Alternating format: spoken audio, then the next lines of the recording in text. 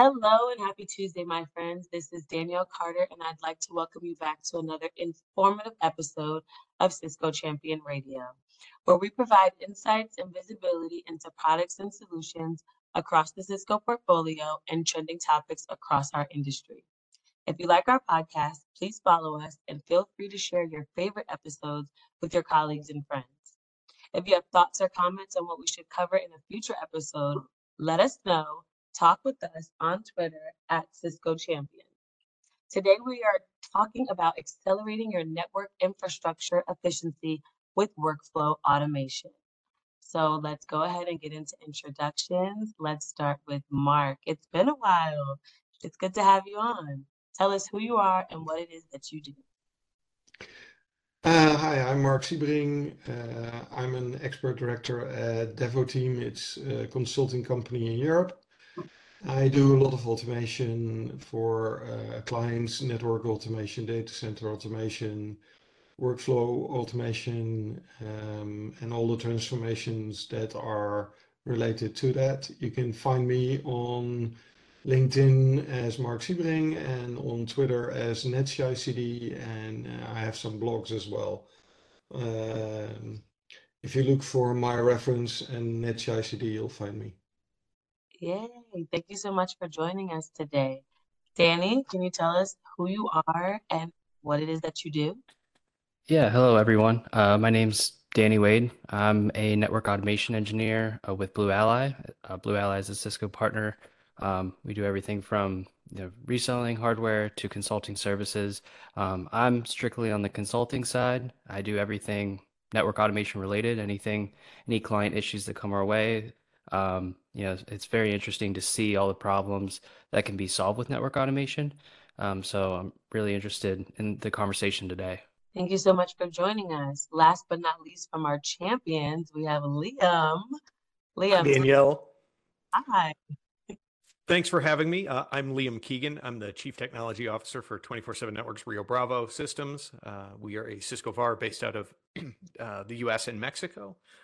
So I am a complete hack when it comes to automation, and I am not afraid to admit that I will try and make everybody's lives easier by getting out some bad scripts that do menial tasks. So this is a huge topic of interest for me. I love automation. I love making our lives easier. So I'm really excited to talk to Omar and the team here. We're very, very excited to have you. Omar is our Cisco guest today. So, Omar, can you tell us who you are and what it is that you do at Cisco? Sure, Danielle. So Omar Sultan, I'm a director of product management for automation here at Cisco. So I have a team that builds a couple automation products, something called NSO. We also have workflow. They do all the work. I kind of just try and stay out of the way. I focus more on, customer challenges, customer traction, those sorts of things. And much to my wife's chagrin, I try and automate everything under the sun. So we have some dynamic tension at the house as to works and what doesn't. So thanks for joining us, Omar. Like I said, I think all of us are like super into automation and just what it means and how the industry is going from sort of click ops and mouse ops into more automation. So when I was doing some research for this, I looked you up on LinkedIn, and the first thing I noticed was your tagline, which is turning unicorns into plow horses, right? Which I think is super interesting. I was wondering if you could kind of tell us sort of where that came from and like how that kind of guides your view of automation and the world. Sure. So I've been in the industry for a while. Those that can't see me on video, I've been around for a while. So we always see these great technologies that expand. Everything like virtualization, cloud, AI now, and there's always the bright shiny piece, and everyone gets excited about that. The thing that interests me is how we take those things and turn them into useful things that do work and solve problems day in and day out for folks trying to get their jobs done. So it's great. You got the unicorn, and it's really cool looking, but how do you get it? How do you use it to actually do useful things for you? So that's really that's my driving philosophy when you look at product management and technology maturity, that kind of thing. Can you just share maybe like a couple of use cases where you've seen that happen that have sort of resonated with you? Sure. I think if you look at So, so one we're currently looking at is AI, AI ML ops. This is all big source of, excitement across the industry. And I think, there's a lot of cool use cases out there, and you see people putting chat front ends on top of everything. I think for me, it's taking something like that and turning it into, okay, is it usable enough to really help people with solving their everyday problems. We taking things like being able to predict capacity or assurance issues or SLA violations and those kinds of things. And the potential's there, and you kind of see uh, a lot of proofs of concept and those kinds of things. But taking it from, okay, this is kind of cool to something that's usable and practical and getting it good enough that you can turn it loose on people. I think we look at automation, we see uh, a lot of automation starts off as science projects, right? There's someone like, the guys here say, okay, this is really cool. I'm tired of typing the same 8 commands in to turn up a VPN. I want to, let me go write some Python script or a little Ansible playbook or something to do that. And that's really great and that's really useful. And for me, it's like, okay, how do you take that science project and turn it into business strategy? How do you turn it into the way your company operates and help navigate that transition? Well, that's cool. Um, I call that oil spill automation, where you have all kinds of oil spots, but how do they connect together? What I see is a lot of those point solutions, but then there comes a time where you want to make it into a pipeline. You need a lot of different tools. How do you see that? How does that all come together? Because that is the plow that you want behind the unicorn to make it a plow horse. Absolutely. So yeah, I mean, we may kill this farming analogy, but I think at the end of the day, you need multiple tools. As much as I love NSO and I think it's an amazing product, I'm also the first one to say it's not going to do everything for everybody. I think when you look at automation strategy, I think this is one of the things where think customers start to stumble is they try and take a tool that they really like and really comfortable with, and then start forcing it to do unnatural acts and having it do things it really wasn't supposed to do. So at some point that falls apart. So I think just in terms of building a horizontal tool chain, it's understanding what you need and understanding where there are gaps and finding credible ways to fill that gap. So that doesn't mean you should have it like 12 tools. That's a little too many, but one's not practical. I think the other piece is understanding you have different stakeholders in the organization. You have network operations folks, which they care about device lifecycle, and they're looking for tooling for that. You might have service chain, you might have service orchestration folks, which are more interested in end-to-end service orchestration and have different set of requirements, different things they care about.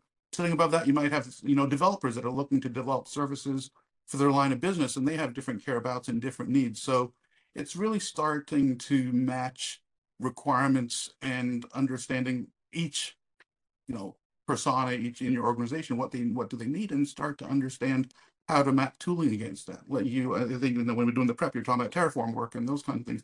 That's great for a certain set of users in the organization because it really hits the things they care about. And for others, it's like, man, okay, that's great. It doesn't do me any good. So it's trying to understand both kind of horizontally what the entire tool chain, but vertically within the organization, what different folks need. Yeah, I think it's interesting to see that what you mentioned is actually not one unicorn, but you have a whole herd of unicorns that you want to align in front of your plow, that they all go in the same direction. So basically, you get an amplification of all the knowledge and also sharing of knowledge. Yeah, I think that's a fair extension of the analogy. And I think it's good to note here, we're talking about unicorns, and unicorns, everyone thinks, oh, it's a magical creature. A lot of this tooling can be found in your organization already, right? Software developers have been using some of this tooling for years. So it is also good to break down those silos and look across the organization on the tooling that's available, right? Instead of pronouncing, hey, we need something net new for every bit of tooling. Obviously, you still need to stick by your guns on, hey, these are my requirements. But popular tooling such as Ansible, Terraform, CI/CD pipelines, like those are all existing now in software development.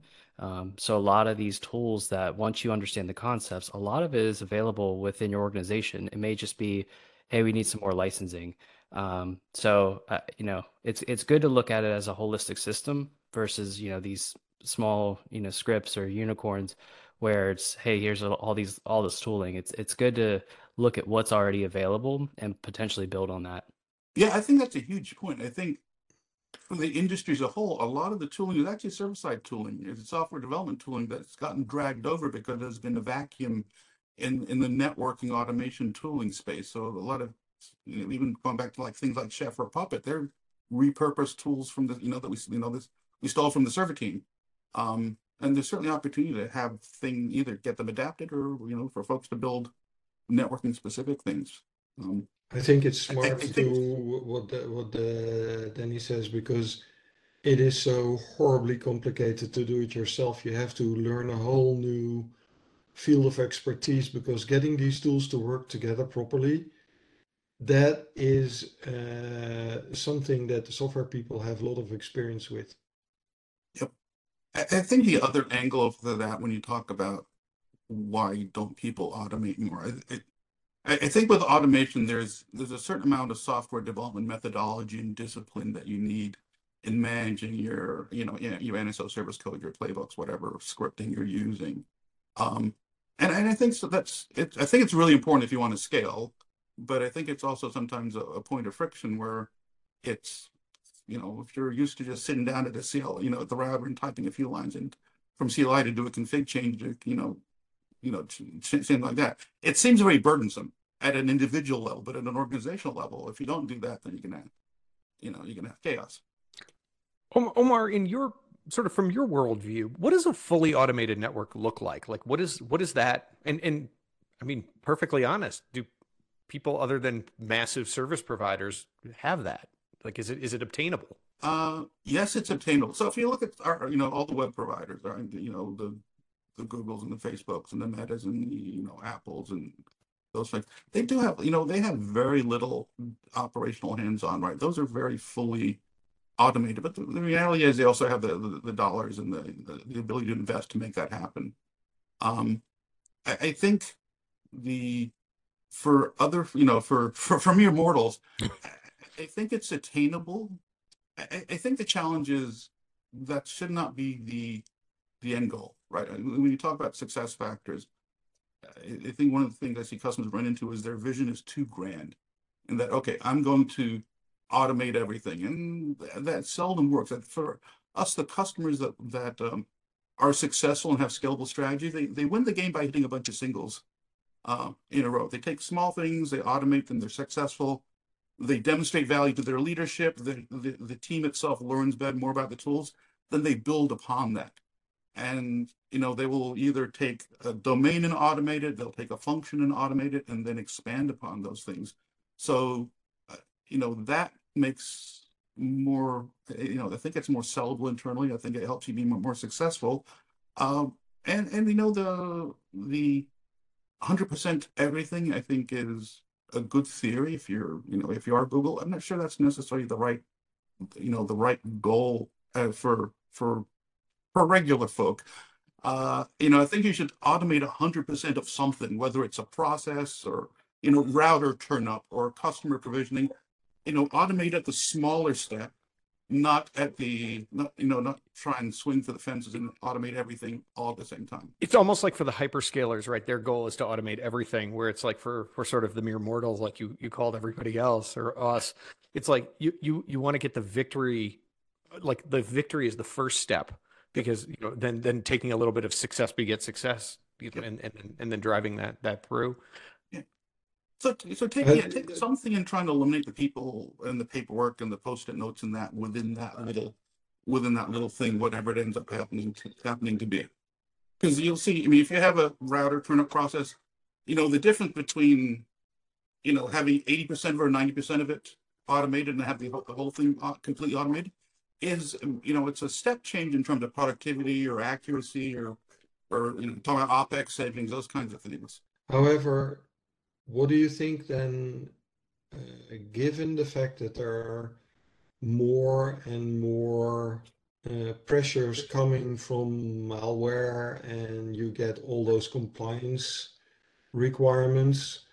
I know that automation is the fastest way to wreck your network, but it's also one of the few ways where you can actually prove that the deployment that you have actually is the one that you tested and that you can prove compliance. And with all the supply chain attacks, I can imagine that automation becomes a requirement pretty soon.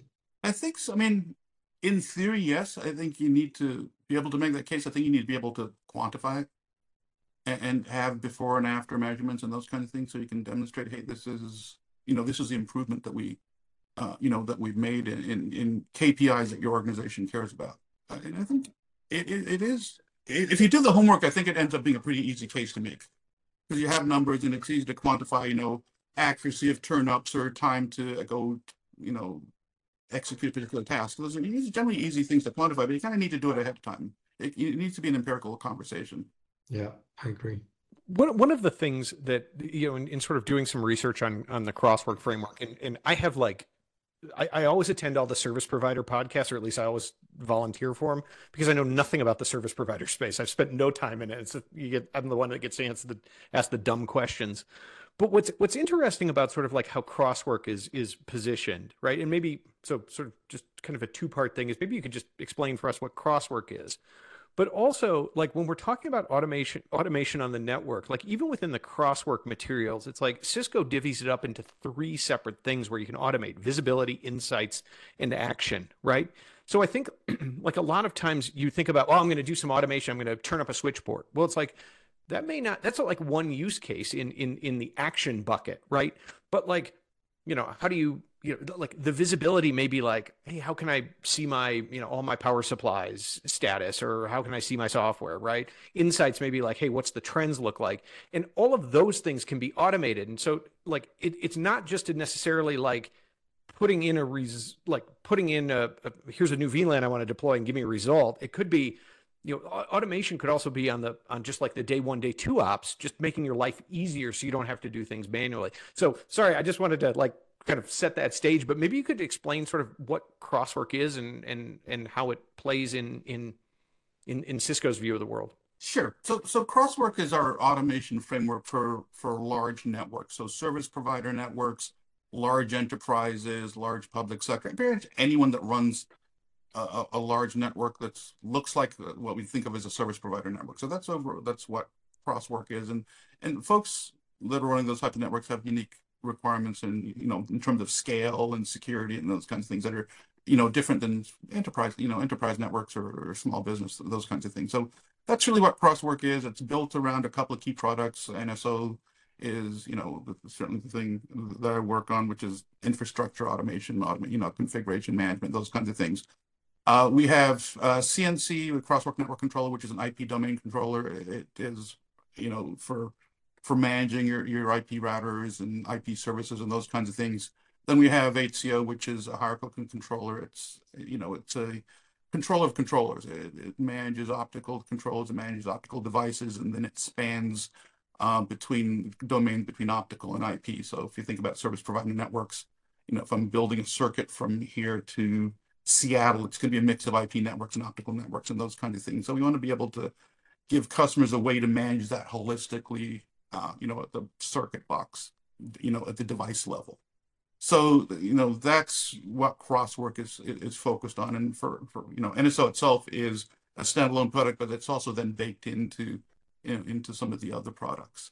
Now, the reason we did the visualization, action, insights type of thing is, like I said, yeah, we need to do a bunch of things. A lot of times when people talk about automation, they think about the action piece, like you said. Okay, I just need to automate the turnup of a VPN from these two locations, and that's a thing that needs to get done. I mean, you totally get that.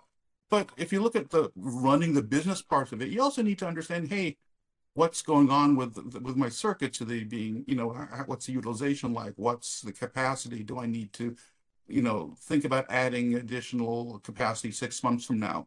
What do I need to do in terms of how my SLAs? Am I meeting my SLA requirements? Am I at risk of, violating some SLA. So that's where the insights and the, and the visibility and those kinds of pieces that come into play.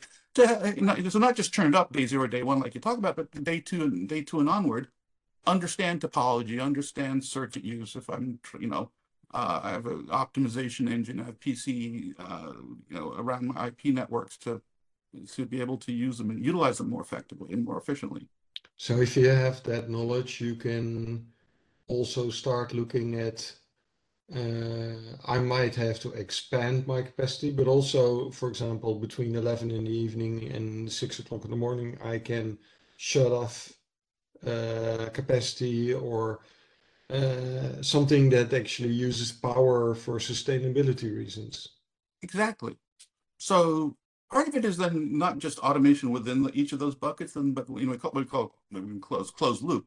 Start linking those things together. So if my usage is down, maybe I turn off circuits, maybe I turn off ports, and drive a sustainability message. Or if I start to see I'm starting to throw hard errors on a circuit, maybe I proactively then start moving traffic off that circuit to another circuit and start draining that circuit and send a note saying, hey, we need some maintenance on this line card in this router and in this location.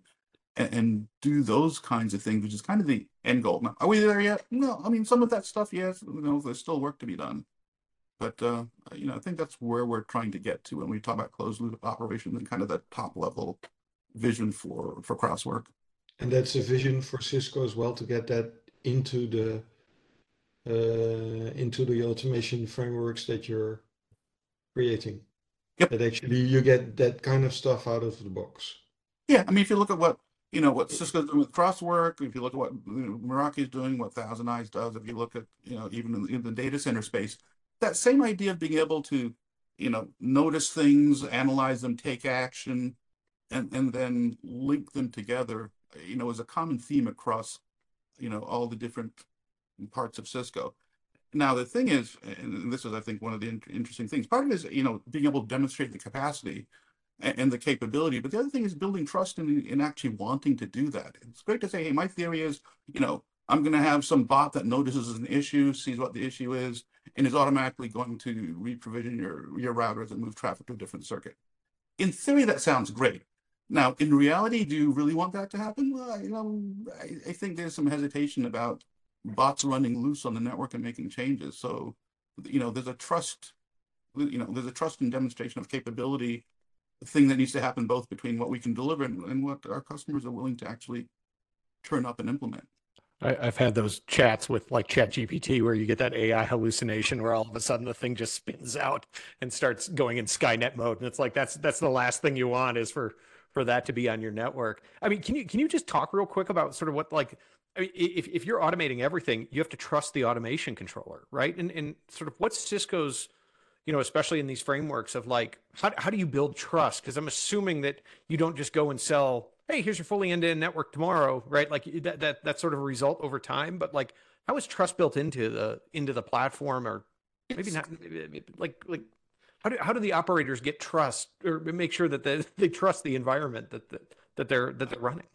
That is a complicated question. So I think two things. So underpinning our solutions, they're all model driven. So when with NSO, we have essentially we have a model of the network it's managing, and the solutions like Cincy that build upon and that all benefit from that. So we have state for a router, right? So when we change, when you push a config change through, the config change goes to the router then repeats the updates state, and that gets reported back into NSO. So if I say, hey, turn the port up, I know the port's been turned up, and I don't have to then go and write additional code saying, hey, I asked the port to be turned up, now is the port actually turned up? So we build the products around being to hold state, to be intent based, to help make sure we have at least a source of truth in terms of what's actually going on in the network. That being said, a lot of automation, I think sometimes this gets lost. I always say that the technology piece is easy. It's a people process piece that is that is probably the harder thing. So, I just said, I've got this wonderful tool and it's state-based, I maintain intent. Probably one of the biggest challenges we have is I still, someone will go into a router, do an out-of-band change, and then suddenly you've got drift between what you think's going on and what actually things are. And then if someone then uses NSO to make a change without checking state and it breaks, their tool is broken. Well, maybe it should have been smarter or not. And in our case, we have tools so you can go check state and make sure it's what you think it is before you implement changes. But at a broader level, trust is more a people and process thing than it is necessarily a tooling thing. I think part of it is also a demonstrable, some of it's just what your experience is. That's a stupid example, but so I have a car, we have a garage with a big fence. That said in the pre-call, automate the heck out of everything. So, automated opening and closing a garage door when the car comes in and goes out. So our garage door, we have HomeKit, the Apple thing, and we can do it through that way. Then I go to Tesla, and Tesla does its own thing, and it'll automatically open the garage door when when I show up, and it'll close it when I leave. The difference in operation between those two things is there are two pieces. If you've done DevOpsy things, you know what idempotent means and those kind of things. So the way Apple does it, it maintains state of the garage door, so it actually knows if the garage door is up or down. So it doesn't just blindly press the button and it'll do the door will be in the opposite state from what it was before. So that makes the tool more trustable, more useful for me because it doesn't close it when I expect it to open or vice versa. The other piece is, the kind of entertaining, not funny story. When on the Tesla, when they enabled this feature to open and close the garage doors, we tried it. We tried it once and then we turned it off immediately. What happened is it's great. It works in that it knows you're in the garage now. It doesn't tell if the car is all the way in the garage. So the first time we tried to fold in, the car wasn't all the way in. The tail end is sticking out. The garage door starts coming back down. So it was a mad dash to get in front of the sensor to stop the garage door from opening. But it's a long example of how automation can actually break trust and leave it broken for a long time. Because we turned it on and we said, okay, this is cool, but oh no, it's really not. I really don't want to squish my car, and we turned it off and have never turned it back on again. So I think you can build features into the product like holding state and those kind of things to lessen the risk of bad things happening. But you also need the people you need the understanding of the process to support that. I think when you say automation, people either think Skynet or they think Sorcerer's Apprentice. And I'm going to automate and do something really stupid at machine speed. And both of those are fair. I think from a product perspective, we can build in as many guardrails as we can. But if you're adopting automation in your organization or within your team, whatever, you also kind of need to do the policy and the education and best practices piece to complement that. And just to add to that, I mean, I guess to bring it back to, we're talking about closed loop automation. I think one of the biggest components of closed loop automation is observability, and being able to see what's going on in the network. I also think that observability can tie into testing and validation of the network. Up to this point, it's been kind of state and time, right? Do a change, state, what's the state and time? Kind of going back to your, example. But being able to produce and, really view and visualize observability, I think can help with that trust. Because you're showing, whether it's your ops team or your engineering team, you're showing, hey, I just pushed some automation, using a config push as an example. Here's the state of the network in a, it could be in a polling, it could be in a push, like however you want to do or, consume that observability metrics. I think that really helps. And I guess I'll lead the example with, if you go to the doctors and, you're feeling all right and you get x-rays done and they find something, what's the first thing you do? You pull up charts or you pull up something to say, hey, this is what's going on actually, right?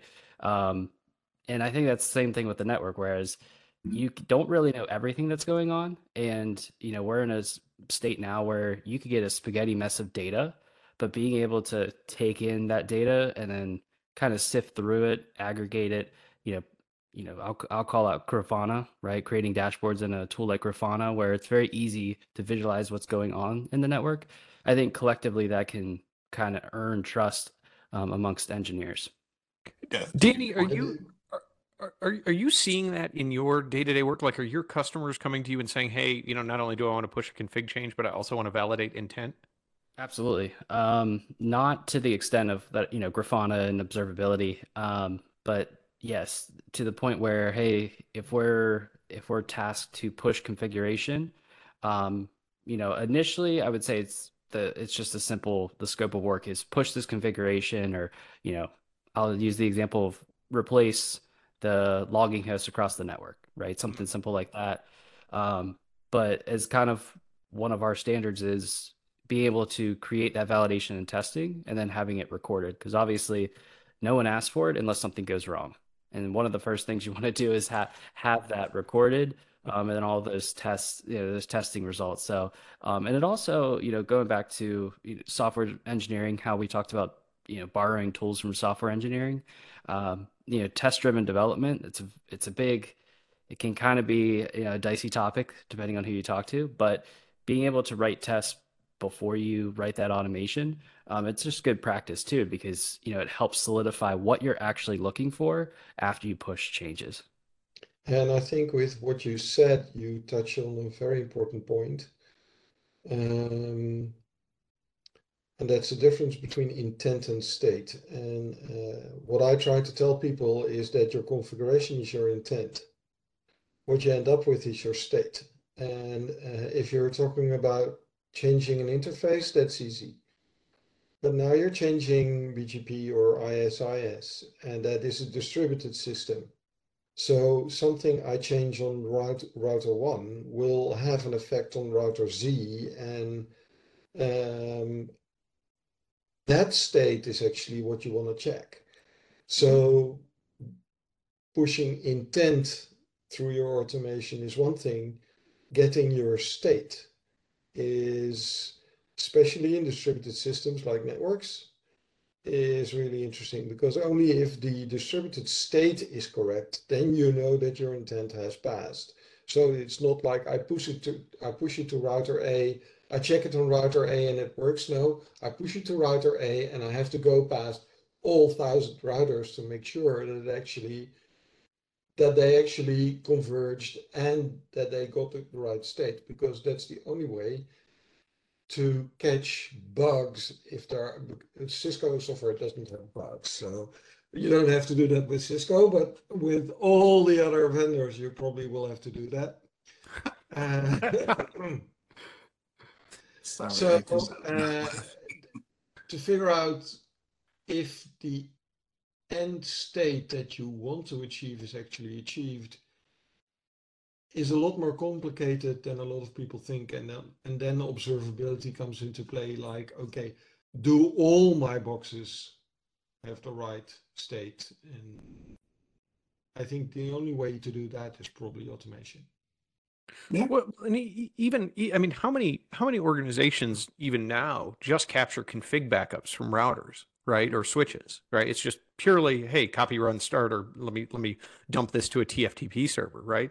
And I think like one of the most underused, undervalued tools that just needs to be everywhere is PyATS, right? For the low price of it doesn't cost a thing. Yep. Not only will it capture, you basically load your inventory of your devices. You can export it from SolarWinds or whatever you're using for your NMS, put it into PyATS. PyATS will go out, not only capture all your configurations, but it'll capture the state of your network, right? When it takes the checkpoint. So it'll say, show me the IP routing table, show me my BGP neighbors, show me my OSPF neighbors, show me my MAC address tables, show me my ARP, right? And if you're capturing that every day and somebody says, hey, the network's broken, right? And the clock starts on, when it's, you have to prove that you don't have a problem, you can say, hey, let me diff what the network looks like between right now and yesterday, or when it was working before, and say, hey, the MAC address it's gone, or you're right, the route dropped, let's look at it, or whatever it is. It is such a critical thing, is understanding that state of the network and being able to action on it. And I think that, like, mean, I'm telling you, like just using PyATS, which is such a great tool and is just it's out there for free and everybody can use it. It should just be mandatory. I don't know. I'm No, curious, Omar, to get your perspective. I I agree. completely agree, Liam. And not to get too product pitchy, because I've tried to avoid that, but this is one of the things, with NSO is it allows you to do that, right? The state databases are fully journaled, so I can make changes, I can do rollbacks, I can go back and point in time, do diffs. I can make a config change and say oops, and then do a full rollback in production. So yeah, I mean, and that's a way to do it. Like you said, there's PyATS, there's a couple other ways, but I think that back to building trust and just back to, I think baseline functionality, that's definitely one of the things you want to strive for. Can we pivot and talk about NSO for just a few minutes? You guys mind? Because Okay, I am like such a huge fan of NSO. I think it is so cool. And maybe Omar, if you just want to give sort of the brief, like, okay, we talked about like PyATS, which is the free version, like not a free version. It is a tool that gives you like not only operational but configuration state. But what is NSO? Like, what does NSO do, and why do people adopt it? So why do people adopt it? So NSO at the end of the day is, like my CTO would say, it's a transaction engine. It takes intent, it's expressed from some system above it, scripting, OSS, BSS, other management tools, and turns it into device configurations. It's model, as I talked about, it's model driven. Everything internally is netconf gang. Its big claim to fame is it's multi-vendor, right? So one of the things we allow you to do is have vendor independent device configs or service and device intent, service intent, and NSO does all the heavy work and heavy lifting of taking that single device intent, whether it's a port configuration or service intent, like a VPN service definition, and then turning it into, okay, this is a Juniper router or a Cisco router, and turning that into lines of code and configuration that are specific to that. So that really, when you talk about different buying centers in different parts of the organization, your service creation people can just write services, right? Okay, this is what I want. This is what the configuration for a VPN turnup should look like, or this is what the device configuration for a border router or an edge router should look like, and kind of just do those things, and then like NSO then apply that in the real world for actual devices. What makes it kind of cool, so the netconf yang model driven architecture. We talked a little about the fact it's multi-vendor. So we have support for like 170 different devices, which is not necessarily the things that Cisco is known for, but we support 170 different vendors, platforms, operating systems, those kinds of things. To Mark's point, it understands the difference between service intent and device intent. So device intent is, okay, I need to put an IP address in the port. Service intent is a little more what Mark talked about in terms of, I'm turning up something that spans across multiple nodes.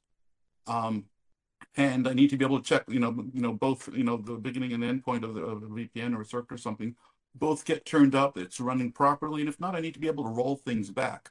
I think one of the biggest fears is you have you intend to do something and it only half works. And how do you recover from something like that? So when NSO operates, as I said, it does, like a database, two-phase commit, fully journaled. So it's either all or nothing, and that I can, turn up a VPN and make sure both sides get turned up and the world's a happy place. Or if one side fails, then I can just roll the whole thing back to where I was before. The final big things, we have a technology called FastMap, and I look at FastMap's like navigation in your car. Say, I want to go to grandma's house. You plug in grandma's address, and the car figures out how to get there. And if you hit traffic, you miss a turn, there's construction, whatever, it automatically adjusts to what's going on in real time and finds the shortest path to grandma's house. NSO works the same way. So it's dynamic, intent driven. So it looks at the intent you've expressed. I want to turn this thing up. I want to make this configuration change. It looks at the current state on the device. Then it maps the least amount of changes it needs to make, at the configuration level to make that change happen. So it's different from procedural languages. I would say procedural languages are more like, 10 years ago, you go to grandma's house, you log on to MapQuest, you print out a set of directions and take them into the car, which is great. But if you miss your turn or, the road is closed for construction, you're in a little bit of trouble. Versus, intent-based, you're always, what's the outcome? Okay, what's the shortest path from where I am to my desired outcome? So how hard is it to define a service? Because I remember in the beginning of NSO, Hmm. it was kind of you had to make some really complicated files. Is that still the same? And netconf Yang is not easy to play with. I know it's hidden in NSO, but how hard is it to get started? It's, well, okay, honest, it's not an easy tool, but to the points earlier, a lot of the work we've done is to make it easier to turn up. So if the last time you touched NSO was 2, 3 years ago, we put a lot of effort into ease of use, observability, kind of more of the interest from our customers is less about we need technical features as much as okay, make it faster, get things developed faster, get things turned up, simpler, simpler technologies. We spend a lot of time on developer support. We now have a plugin for Visual Studio to help you write Yang code or develop code, those kinds of things. So I always tell folks it's not. I always want to set expectations so they're happy, so they have a good experience. There's a learning curve, and there's no getting around that. One of the reasons we have a workflow product now is to help get around that learning curve and make it, make NSO more accessible in general. But I think for customers that can push the learning curve, it's immensely powerful and it does things no one else on the market can do it right now, whether it's a multi-vendor support or intent-based management or maintaining state and those kinds of things. But And is there a set of reference configurations and examples that you can use? Yeah, we have a whole whole presence on DevNet with a bunch of sample use cases and those kinds of things. Rich developer community, you can go onto the developer hub, log on, ask for, if you have any challenges with trying to get something set up. Most of the engineering team sits on that, and you'll get to chat with engineers directly on getting problems solved. Just to follow on that, I mean, NSO, I think, is a really interesting product from within Cisco because it's super available for everybody to grab. I mean, you can go to developer.cisco.com. There are the NSO Learning Labs. You can go download a copy of NSO. You can download some of the NEDs, which are basically that shim between NSO and, whether it's a Cisco ASA or an iOS XR or an ASA box. You can download some of those and follow the labs and actually like go and do it yourself. And then part of that's actually, I mean, Danny, you did that when you were doing DevNet expert stuff, right? NSO's on there as well, right? Right. Yeah. And I was just looking, Omar, he mentioned about VS Code extensions, and it looks like there's two extensions, and reading just kind of the summaries, these are pretty nice. I mean, just based on, starting Good with, job, Omar. dude, this is great. So, obviously I don't want to get stuck on that, but if you're listening to this episode, definitely take a look at the NSO Developer Studio extension for VS Code, assuming you're using VS Code, but it looks pretty neat. Oh, thank you, Danny. The engineers will be happy to hear that worked on that.